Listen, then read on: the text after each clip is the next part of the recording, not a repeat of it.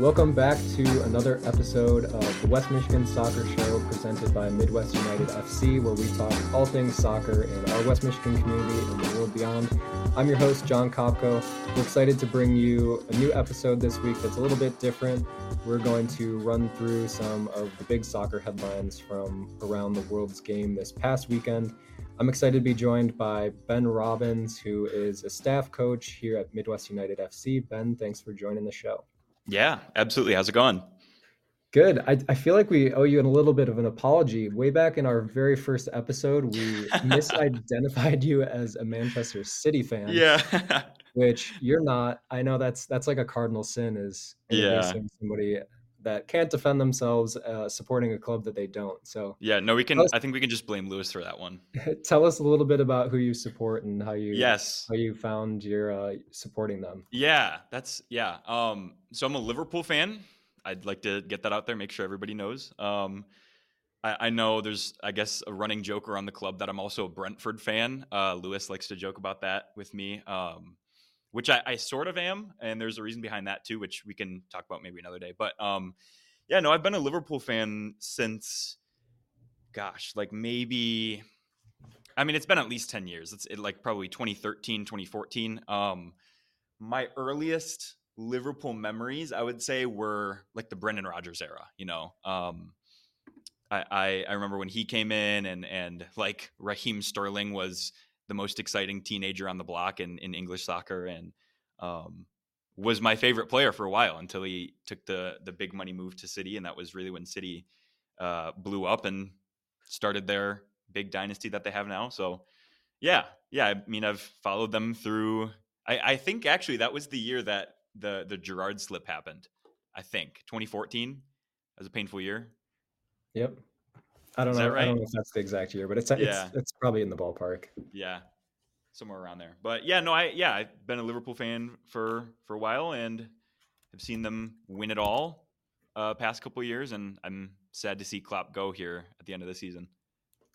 Do you think that they're going to pull it out here in his last season, send him off into the sunset with an EPL title? Oh man, I sure hope so. I am holding on to the hope that they might. I think they're fully capable of doing it. It's just currently with injuries and playing in multiple competitions, you know, it's like Europa League, Premier League, all the cups and all that stuff. It's like the quadruple is possible. It's still on the table, and we'll see. But yeah, I think it's entirely possible, you know. It's just injuries might be an issue. Well, you've got one trophy down. You guys beat Chelsea this past weekend in the Carabao Cup final. What did you think of that one? I mean, I have a lot of thoughts on it. As a fan, just watching I mean, there are a lot of things that happen, a lot of VAR checks, a lot of goals disallowed for both sides, cards being given out all over the place. I mean, just emotionally just draining. That's all I'll say. You know, we'll talk about it more if you want to hint about that. Yeah, so we're planning an episode, a more in-depth breakdown from both a fan perspective and a soccer coach perspective of that Liverpool-Chelsea Carabao Cup final with Ben and our very own Cam Baker, who is big on soccer tactics. He's a big Chelsea fan as well, so he got the short end of the stick in that one. We're excited to hear some of Cam's thoughts on that game. But anyway, enough of Liverpool for now. Like we said, we're going to chat a little bit more about Liverpool and Chelsea later in the week. The purpose of this episode is really just to run through some of the big soccer headlines from this past weekend. A lot of action both abroad in Europe and domestically here in the States. Why don't we stay over in Europe, as we've just been talking about a little bit? Ben, what do you have some big headlines from European soccer this week? Yeah, I think this past weekend alone was, I think, just a really big weekend for Americans in general. I think if you look back at just like this entire season as a whole in Europe, I think Americans have been pretty consistent. I think you can point at Pulisic and McKennie, and those are probably the two top players, I would say, American players in Europe at least. But just this past weekend alone, if you look at all of the goals scored, all of the happenings, so to say, I think a lot of the stars aligned, and a lot of good things were happening for for a lot of our Yanks overseas. So if you want to get into it, we can jump right into it and start talking about some of the individuals. Yeah, let's hear it. Yeah. So, I mean, yeah, I already mentioned Weston McKennie. He had a great game this past weekend against Frosinone, 2 assists, just absolutely dominating the middle of the field. And he's all over the place. And his ability to distribute has really caught my eye. And both of his assists, if you watch it back, both of them are just absolutely incredible. And there was another game, too, previously this season for Juventus that he had where he also had 2 assists. And both of them were just unreal 40, 50-yard passes or crosses in behind or yeah, just crosses to the back post. But he is absolutely tearing it up in Serie A.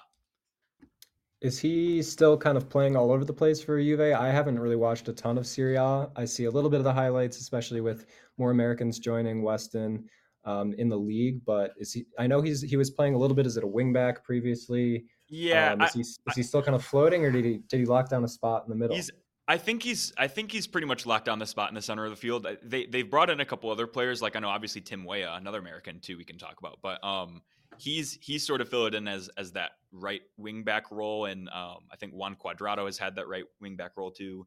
Um, but yeah, he's pretty much solidified in the middle of the field. I think that's his role, and he's, like I said, absolutely balling out with tons of assists left and right, scoring headers from set pieces, and he's just dangerous. He's doing very well. I feel like he's always a guy where I feel like when he's on, he can just impact the game in so many different ways. But then there's also times I'm watching him, he looks like he doesn't fit at times. I think, well, I mean, it's interesting. I would like to compare him a little bit, and I know this might be a little bit of an overstatement. I'd like to compare him a little bit to Andre Pirlo and how he would distribute the ball and sort of play as that deep lying just distributor. I don't know what the Italian word there is for that. But yeah, I back to your point a little bit about like the different positions. I know he back when he played for Schalke like years ago, 5+ years ago, he was all over the place, right? Playing right wing back, center back. I think sometimes as like a false nine, Um, so so yeah, I think he's solidified that spot, but he's not really comparable to many other central midfielders, like you mentioned, right? I think, especially other American center midfielders, like Tyler Adams. I know who's been out with an injury for a while. That dude just covers ground, right? Tyler Adams just runs and runs and runs, wins the ball, distributes and moves the ball forward and progresses the ball. But McKennie is more of a, like I said, like a deep lying playmaker, right? Like he is spraying passes all over the field, popping up in areas in the final third and playing into cross to the back post or even making the late run and finishing chances too. Yeah, he's an interesting player, and obviously a very important player going forward for us into 2026 and beyond. So quite a few players on the score sheet this week. A couple new players, or I shouldn't say new players, but players that are scoring their first goal with their clubs. Balogun is back on the score sheet finally after I think a couple months of not scoring. From Monaco, bagged a goal against Lens. I watched the highlights of that one, and he's a very shifty player. He pops up in the right place at the right time in the inside the box, and missed an absolute sitter against Lens earlier in the game, and then the goal that he did score against Lens, he absolutely diced up a right center back, bodied him off the ball, was in one-on-one with the goalie, and just finished well. And he's one obviously to look at in the future, possibly for uh, Copa America or for the Olympics. That's also still up in the air as to which competition he gets sent to. But also another player I want to highlight, who, like I said, scoring their first goal for their club is Chris Richards, 23 years old, scoring his first goal for Palace. He's a center back. I believe it was against Burnley that he scored that goal, and it was a great diving header, back post. I think it was a corner kick that was sort of recycled back and second ball back into the box, and he finished it well. And it was actually the goal to put them ahead 1-0. So that was big for him. Another American getting their first goal for the club is Paxton Aronson, younger brother of Brendan Aronson, who Brendan, of course, we know is at Union Berlin in the Bundesliga. But Paxton Aronson is sort of flown under the radar a little bit. He was at Philly Union, of course, right? Came through their academy, got the big transfer over to Frankfurt in Germany, and then was loaned out from Frankfurt to I believe, yeah, Vitesse, right, in the Eredivisie, and just got his first goal for Vitesse. And he's looked really good, right? I've seen like sort of a real highlight reel put together from his first 4 games and his first 4 starts for Vitesse, and he looks like he fits right in, right? I think the Eredivisie it's a tough league. It's not one of the most premier leagues in Europe, right? But I'd say it's definitely top 6 or 7 leagues, right, in Europe. And he's 19, 20 years old, playing against grown men, right? Playing against men that have made their career playing European football at the highest level in the Netherlands. So yeah, he looked really good, I thought, in his first 4 starts. So It'll be interesting to see the parallel arcs of both Aaronsons. You know, Brendan kind of burst onto the scene with Salzburg after he moved through the Philly Academy as well, and earned that move to Leeds in the Premier League. Didn't really kick on there for a number of reasons. I think he always struggled with the physicality, and it's something that I think the Union Berlin director has even pointed out in recent weeks that he still needs to be able to deal with the physicality of those leagues a little bit better. But he also got his first goal for Union Berlin, I think, 2 weeks or so ago, yeah, a and that couple weeks ended ago. like a 61. I want to say it was 61 game goal drought, which is a long one, Wow. especially a player in his attacking midfield position. But he seems to be a consistent member of the national team picture still under Berhalter. So it'll be good to see him get going a little bit and see if he can find some consistency in the Bundesliga. And then it'll be interesting to see if Paxton kind of catches up to him and maybe even surpasses him in the next couple of years. Also, you know, fighting for some time in the U.S. men's national team pool as well. Yeah, yeah, definitely. No, I think it. Like you mentioned, sort of comparing both of them. Both of them have like a similar build, right? Like you mentioned, I know the comments I saw too from the Union Berlin coach about like playing against men that are taller and stronger and bigger, right? And that he's going to need to maybe put on some pounds in the weight room. But that's, I mean, in his role, you wouldn't think that he would need to put on some muscle as a 10. I mean, he's a shorter and shiftier, quicker player. But at any level at the professional level in Europe, you're going to have to win the ball at some point, right? You're going to have to body some players off the ball and get stuck in and put in a challenge and I would say neither of the Aronson brothers that's their strong suit, right? I'd say their strong suit is very much receiving the ball, progressing it down the field, and then off the ball, just pressing and running and running. And yeah, I think like you mentioned, the future is bright, and I think it would be exciting to see both of them in a national team camp together. That would be fun to see. Um, yeah. So I guess moving on a little bit, we can stay in the Eredivisie for our last or second to last player. Ricardo Pepi comes off the bench for PSV and scores against Zwolle. I believe it's the pronunciation, but they ended up winning 7-1, which was quite the score line. And then also to highlight some of the other Americans for PSV too. They played last week, Tuesday, I believe it was, or Wednesday, in the Champions League, and all 3 Americans that played for PSV got the start there. So you've got Ricardo Pepi, you've got Serginho Dest, and Tillman. I forget which of the Tillman brothers it is. There's 2 of them. I know there's one that plays for LAFC. Trying to think of what his first name is. Tim. I know It's Tim. it's Malik Tim. Tillman Yeah, for Malik. Yeah, that's right. PSV. Yeah. Timothy Tillman is his brother that plays for LAFC. I get them mixed up all the time. But Yep. yeah, no, that was nice to see all 3 of them start for PSV, and they drew against Dortmund in the second leg of that UCL tie. So that was encouraging to see. The last player I have, and I sort of tried to save the best for last, at least in my opinion, for our U.S. men's national team players abroad in Europe, is Johnny Cardoso, who moved from Brazil to Real Betis in La Liga, and he has been absolutely incredible for Real Betis in his first, I don't know, half a dozen games or so since the January window transfer. But yeah, I mean, like I said, he's had an absolutely incredible start. I think only 6 games. In those 6 games, he's had 1 goal, 1 assist. Just scored his first goal this past weekend for Real Betis. But I like to refer to footmob.com a lot for my stats and news and updates for a lot of my U.S. men's national team players. But FootMob will give like a rating for every single player after every game, right? And he's averaged in his first 6 games a 7.8 FootMob rating, which is just absolutely incredible for a player moving to Europe, right? For his first time. Like I I don't think anybody could have predicted that he would do so well. Yeah, I think he might be a dark horse candidate to work his way eventually into the starting 11 for the US men's national team, which kind of seems crazy to think about. I think so many American soccer fans are set on the Musa McKennie Adams trio in the midfield, but especially with Adams missing so much time of late due to injury, he hasn't even appeared yet for Bournemouth, or maybe he's had 20 minutes of game time, something like that. It'll be interesting to see if Cardoso can kind of work his way into some variation of that midfield. Yeah, and I think recently too with the men's national team, they've sort of converted their midfield to sort of like a two holding, or maybe 1-6 and 1-8, with playing with an attacking midfielder.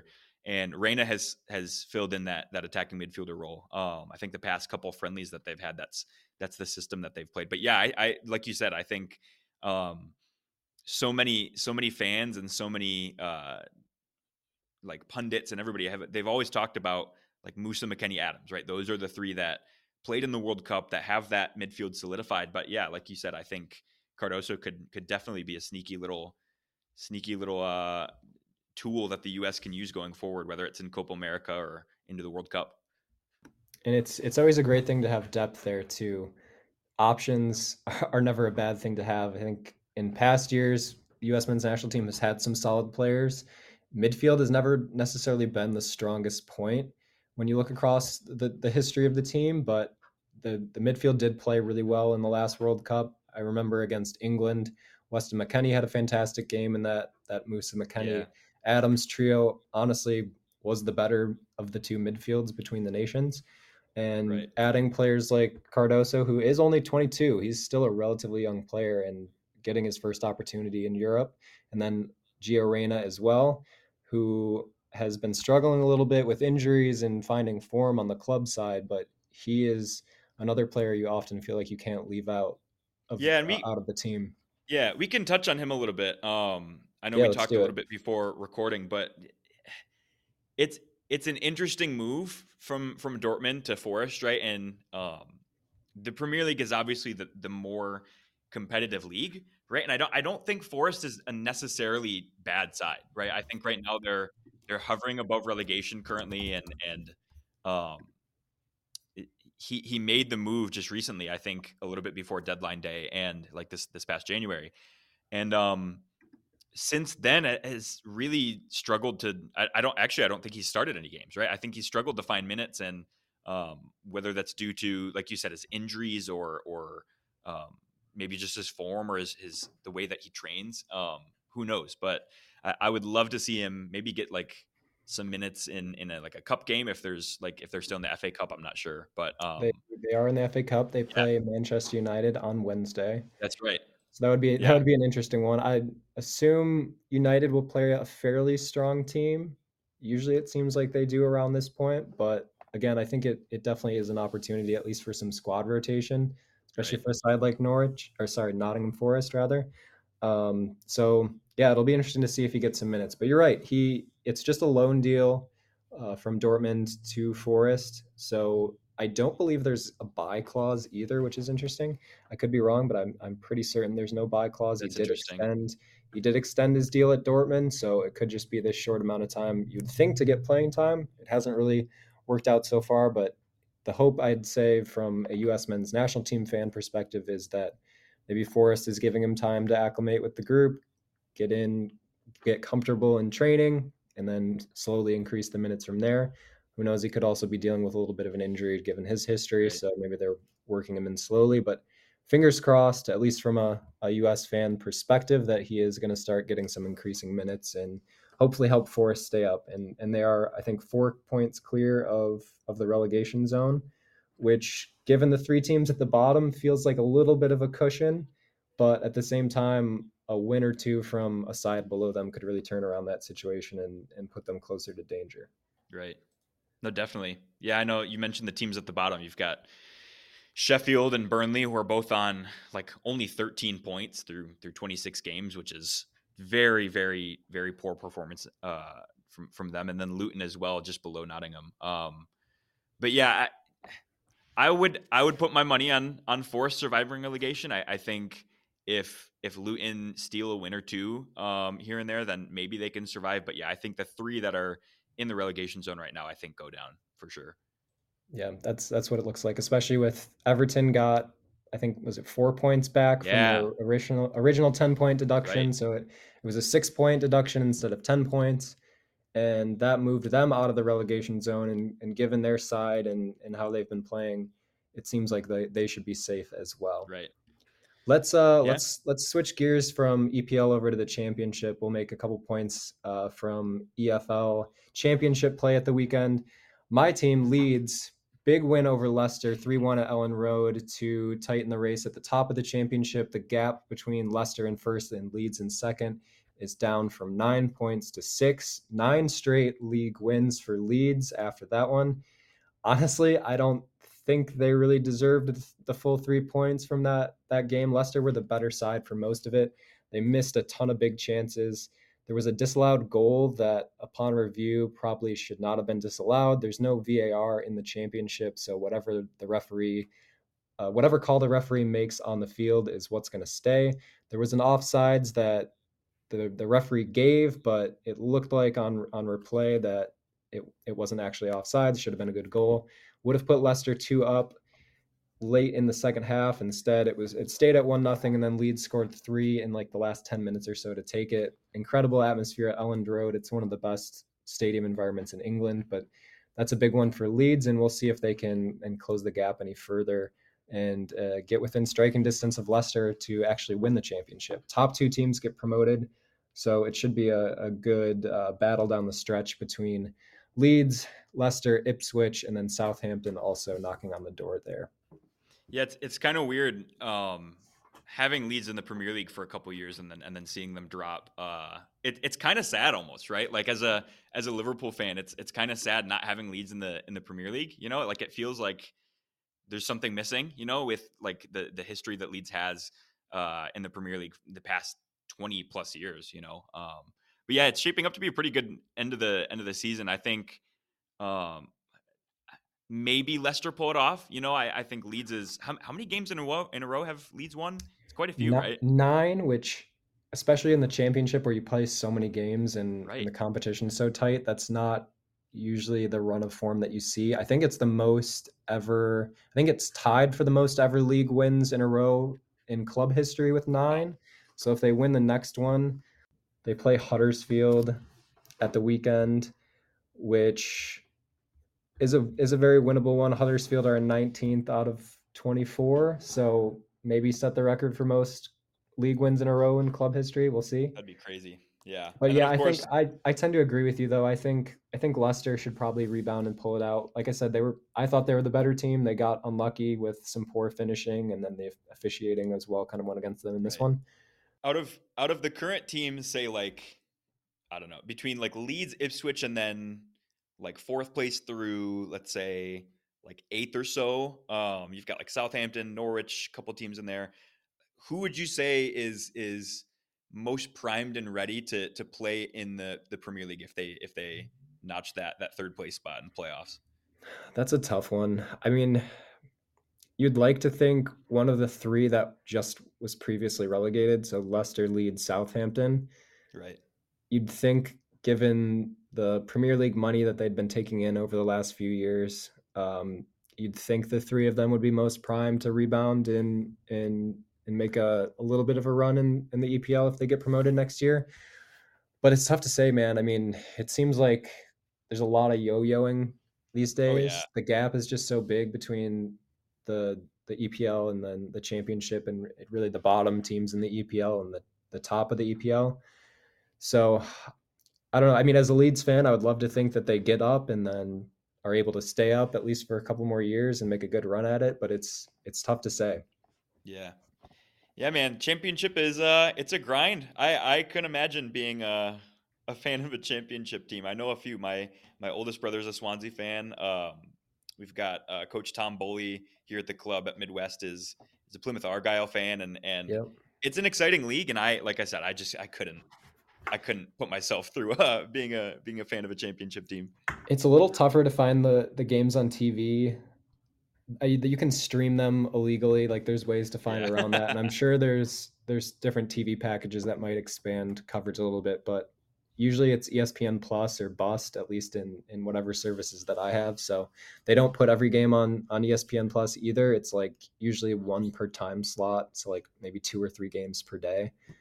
Luckily, when Leeds is playing like a Leicester, that's usually top billing because it is a top of the table for sure. matchup. So they'll play, but there are a lot of games that aren't on TV, and it's the high seas of illegal streaming if Right. you're interested in getting it that way. But I usually will just follow along afterwards and see like watch the highlights or whatever on YouTube. But Sure.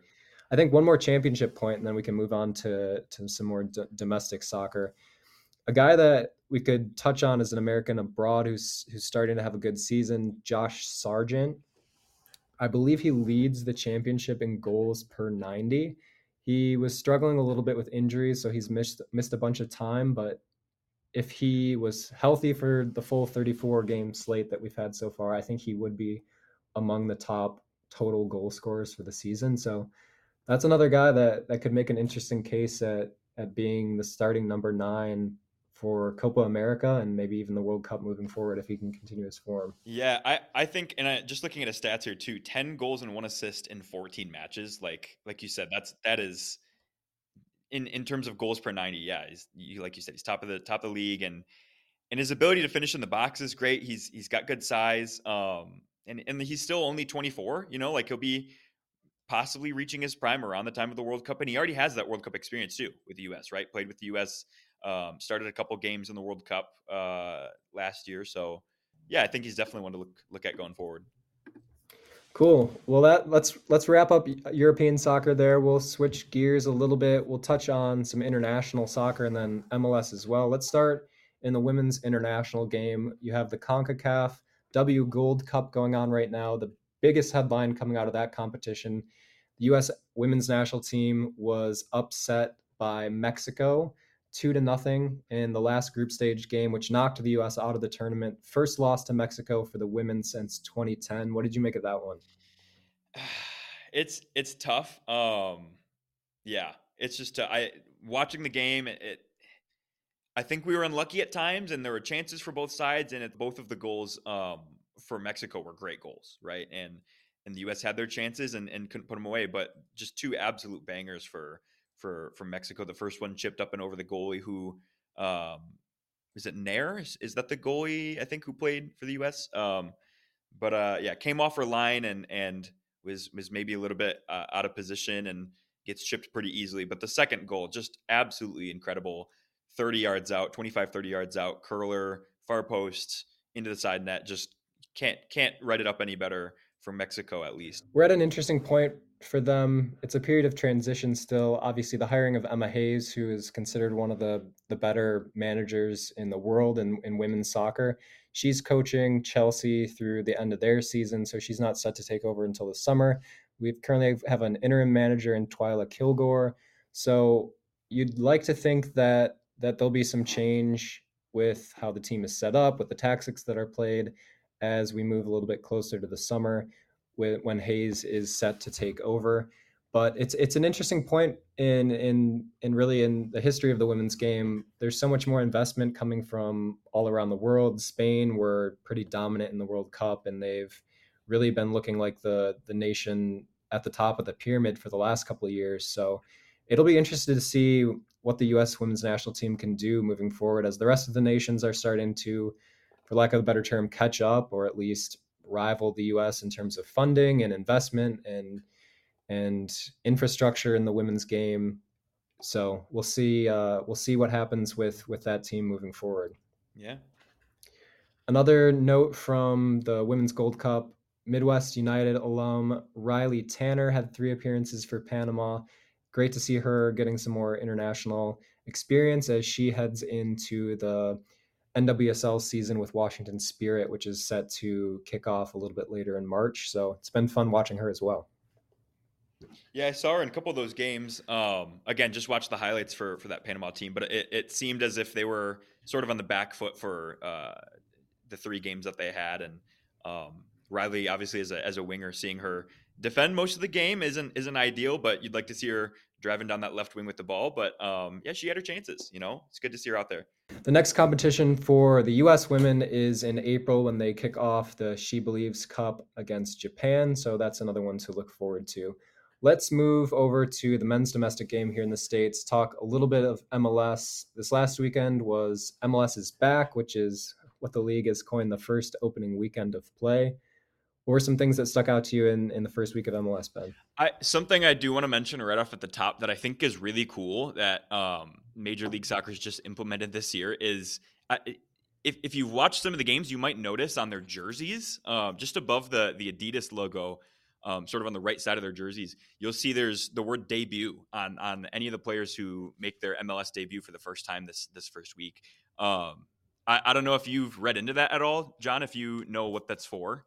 Yeah, I've seen that a little bit. Do you want to elaborate on it, or you Yeah, or are you yeah, asking no, me? I do. Yeah, go Yeah, no, I ahead, was go asking for you it. if you like had heard about it. So, I don't know if our listeners are familiar with Topps, like player or sports cards, right? I'm not like a big card collector or anything, but I just thought this was a cool point to make.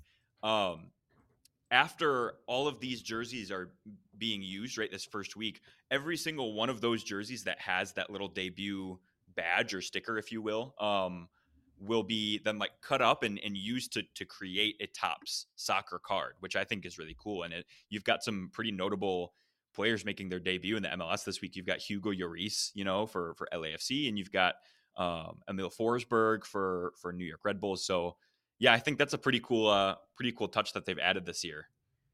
I wonder for a young player, let's say a teenager making their first appearance, does that add a little bit of pressure when you have that debut patch on your chest? Like Maybe. imagine trotting out against like Leo Messi and you're this 17-year-old kid making your first MLS appearance. You're trying not to, think too much about the pressure and then everybody can see like right on your chest you have MLS debut patch. Like you Yeah. think that might like psychologically be a little bit of a target or like an Yeah, indicator like, hey, maybe I can rattle this kid a little bit if it's absolutely. his No, I first think game. I think in any other league in the world, like if that were the Bundesliga or Premier League, I think that's just a target to say, hey, give me like a 2 foot tackle right to the ankles, you know. So I that's a good point. That's funny. Yeah, I don't necessarily see something like that ever flying in Europe, but this was a point I made on the last episode of the pod that I did, talking a little bit about why people should give MLS a chance this year, maybe check it out. It is run a lot more like an American sports league. I I think I heard that Major League Baseball or the NBA or the NFL, one of the big leagues, also was doing this Topps debut patch as well. So it definitely has a little bit more of an American sports twist to it, which I'm personally fine with. I think it's okay to have some different quirks about the league, and MLS has always been known for its Sure. quirks. So I think it's a cool thing. We'll see if they keep doing it and if it takes off. But I'm sure trading card collectors, especially if they're soccer fans, are going to be all over that. Yeah, absolutely. And like I said, I'm not much of a card collector, but that might actually get me into it, you know. Pulling a one of one Hugo Lloris jersey match day worn card. That'd be pretty cool, you know. Yeah. What else did you see around MLS this weekend? Yeah, so I guess we can get into the results a little bit. Yeah. I think I always enjoy watching Major League Soccer, and I know you last week sort of touched upon sort of the growth of the league, and I I don't personally have a Major League Soccer team that I support, but I enjoy watching the home team win. To be honest, watching fans pack out the stadiums, whether it's 60 plus thousand fans in Carolina, for North Carolina, or Atlanta United at the Mercedes Benz Stadium. I enjoy watching the home team win, watching fans enjoy having a good time, and I think that's really what's going to grow the sport, right? But yeah, I think some notable wins. You've got Columbus Crew, who obviously Midwest United is affiliated with, right? Taking home 3 points against Atlanta United. Cucho scoring again, and it's interesting for me. I think at the start of that game, I actually caught the start of that game watching it live. Um, just looking at Atlanta United's starting 11, right? I think when I think of Atlanta United, I always think about their their heyday, you could say, right? The first 1 or 2 years of their existence that they really took off, right? They were an expansion side that took off, and I think in their second year won it all, won MLS Cup with some notable players like Miguel Almiron and Joseph Martinez and the like. But yeah, it's crazy to think how much they've dropped off, right? I think they've maybe got two or three of the same players from that MLS Cup winning side. I think Brad Guzan is still there. Brad Guzan saves a penalty in that game, which somehow meant that man still is somehow involved in that team, which it just blows my mind that he's still around. He's ageless. Yeah, I mean, and saves a penalty. Like, are you kidding me? Like, that just blew my mind. I did not think that would happen when they stepped up to the penalty spot. But yeah, I think that's a notable game. Like I said, with Columbus Crew being affiliated with Midwest United, I think that's fun to watch, and of course them being the title holders, right? They won it all last year, so And they play a really aesthetically pleasing style of soccer as well.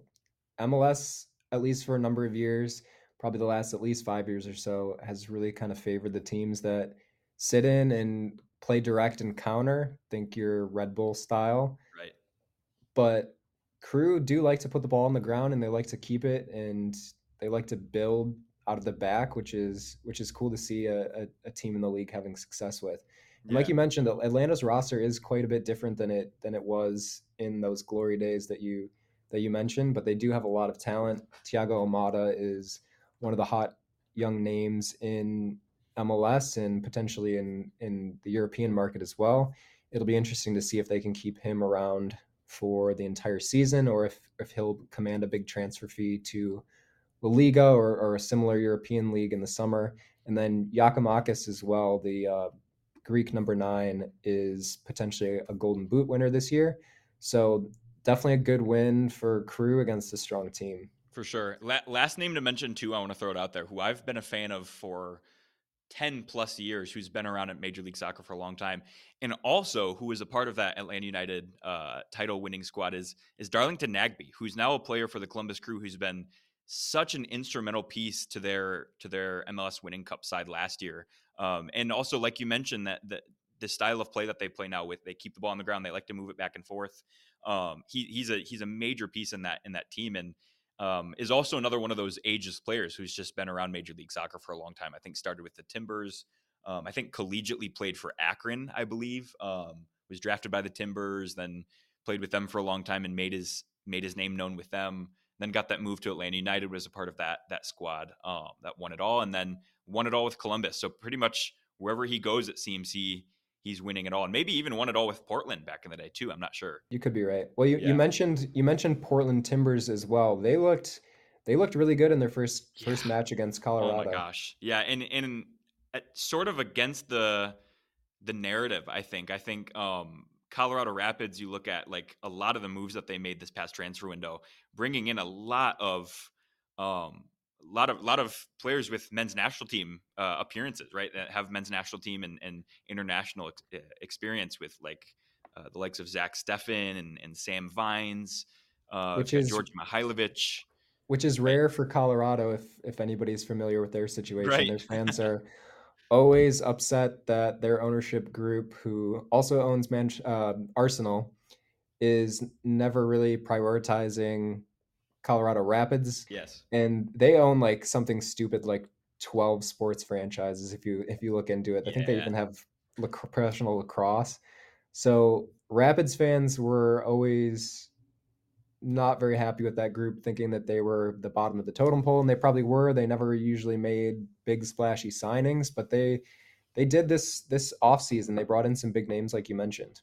Right. And I was really looking forward to this game. I think the Timbers, I wasn't very excited. I shouldn't say I wasn't excited about them. I was sort of excited about them last year with some of the signings they made last year. But this year, I mean, it's a similar side. And I think they brought in one or two players that to strengthen the side and strengthen their attack. But they really came out hot. They looked very good. Right.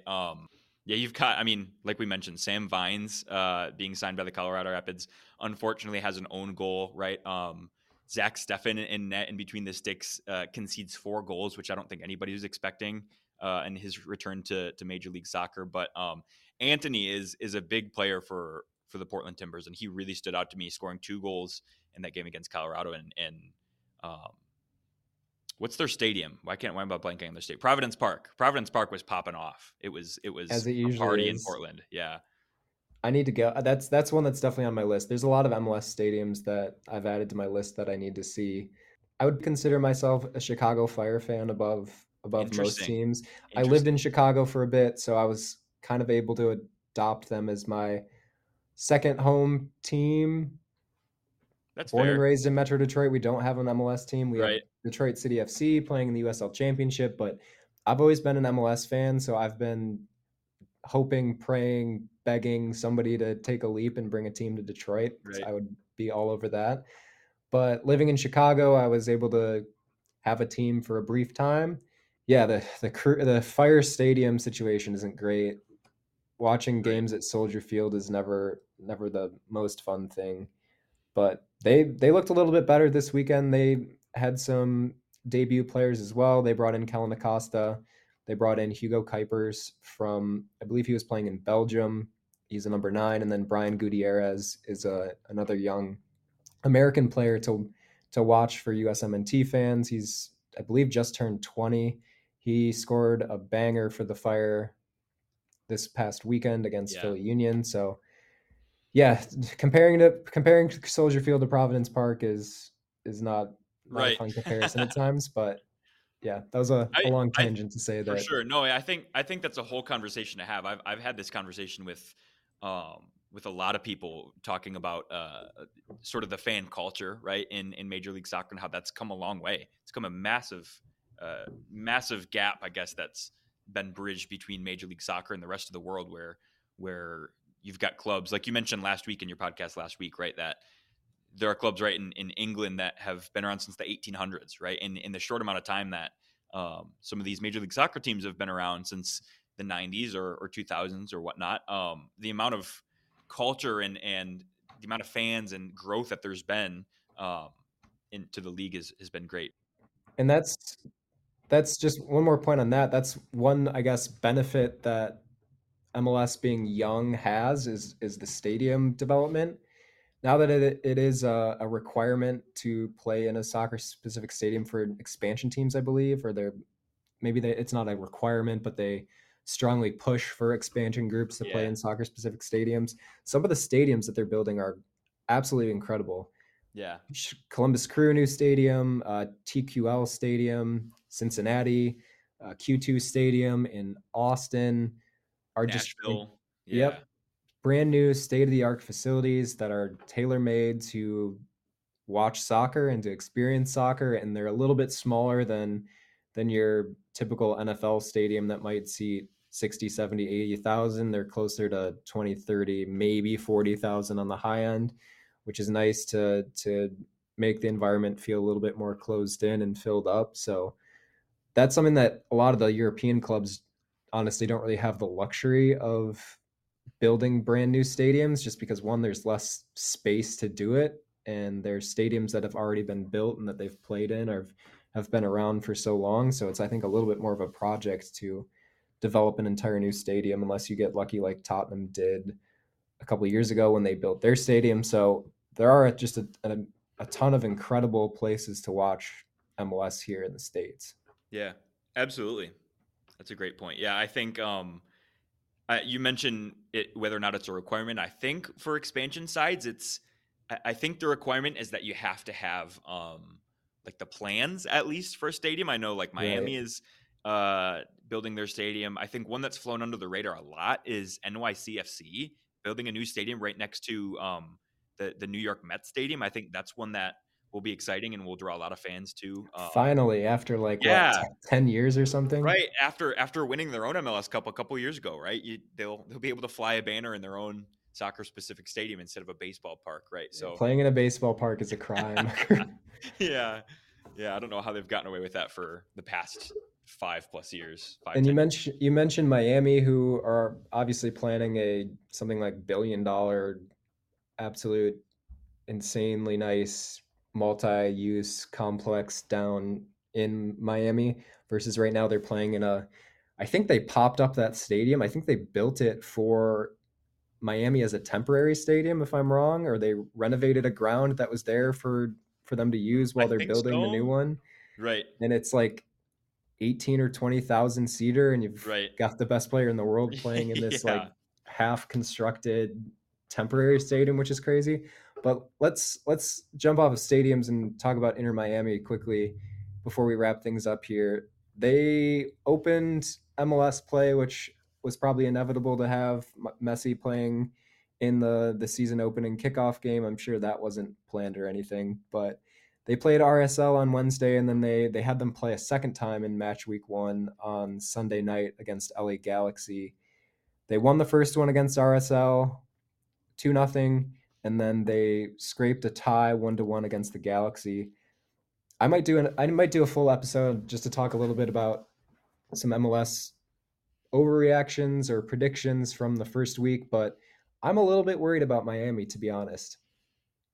I don't know Yeah. if you had similar thoughts watching some of their game against Galaxy, but I thought they were looking a little bit old, which is fair with Busquets and Messi and Suarez and Alba all in their mid 30s. But I'm concerned about them in the long run. I don't think necessarily that they're going to win Supporters Shield and run away with the league like everyone was expecting. I think it would be not too much of a stretch to imagine that they'll finish something like second, third, fourth in the league, get a decent playoff spot, and then make sure all of their guys are healthy and try to go after MLS Cup at the end. Yeah, I think we're on the same page. I also think they will probably grab a playoff spot, right, in the Eastern Conference. But yeah, no, I agree. I think with the amount of age and experience that they have, I think there's pros and cons, right? They have some other pieces to this team. Campagna, they've got Drake Callender in goal, who's incredible against the Galaxy. He was fantastic. Yeah, it was great, and I was also made an appearance for the men's national team, I believe. Um, but yeah, there are some other pieces, and Benjamin Kremeshki, and I think there's a difficult balance to find between having all of it, and this goes for any other MLS club too, right? If you've got like Jordan Shaqiri playing for the Fire, or just any big name player coming in from Europe, it's difficult to balance getting the most out of them while also surrounding them with players that are young and hitting their prime, or even some young players like Kremeshki or yeah. But I, like you said, I don't think they'll light up the league, right? With the players that they have. I think that's gonna maybe ruffle some feathers with, say, some fans, whether it's in Miami or some European fans even watching from overseas. But yeah, I think they'll finish mid to upper table in the Eastern Conference, and I think it'll be fun to watch them in the playoffs later in the season, and see how they do with the players that they have that experience playing in big games, and that might carry them. That might carry them farther in MLS Cup. So Which I think it does end up coming down to what the ownership group and what Tata Martino and honestly even what Messi values most. I would think it's MLS Cup because in at least in this league, the Supporter Shield is a trophy, but it's not really the one that the league prioritizes or even right, supporters groups necessarily prioritize. So I wouldn't be shocked if Miami kind of coasts into the playoffs, like you said, upper half of the table, and then really focuses on keeping their guys healthy, especially when you have Messi, Busquets, Alba, Suarez, who are a little bit older. You don't want to see them get hurt chasing the supporter shield just to say that you were the top regular for season sure, team in the league. And that, yeah, like you mentioned, you've got players like Kramaski and Farias who are young, and David Ruiz who can play in the midfield and sort of help. I know Kramaski is hurt right now, so it might be premature to pass judgment without some of those younger guys being fit and ready. But honestly, against Galaxy, I was a lot more impressed with Los Angeles in that one. I thought guys like Ricky Pooch were fantastic in the midfield. I saw Miami getting a little bit leggy and tired towards the end of the game, and I think if Galaxy weren't wasteful, they honestly should have won that one 3-4 nothing, maybe 4-1. Messi obviously is hard to stop for a full right. 90, and his partnership with Alba is just Just otherworldly. unmatched. Right. Little Right. two-man ball to get that game time goal, and honestly, it felt like they were going to pull out a winner as well. But Galaxy have a lot of young talent. They added Payne still as well, who came over from, I believe it was playing in Belgium. He looks really really strong, and he's going to be a dangerous threat. So yeah, it'll be interesting. Yeah, and I think there's also a case to be made to talk about the travel. I know there's a lot of travel in Yep. the Major League Soccer. And they played a game last week, right? So this is their second game of the season. But no, I agree. I think LA Galaxy looked good. And I don't think I wasn't really high. I'm not really high on the Galaxy going into the season. I think they, like you said, they've got Ricky Puig and um, they've got the new winger and just looking at their lineup right now, David Fagundes, who's been around for a long time in Major League Soccer. So they have some of those pieces there, but I mean, I really wasn't expecting this result. I honestly thought Miami would walk away with 3 points, but they were honestly lucky to have one, right? Yeah, you mentioned it earlier. Calendar was fantastic.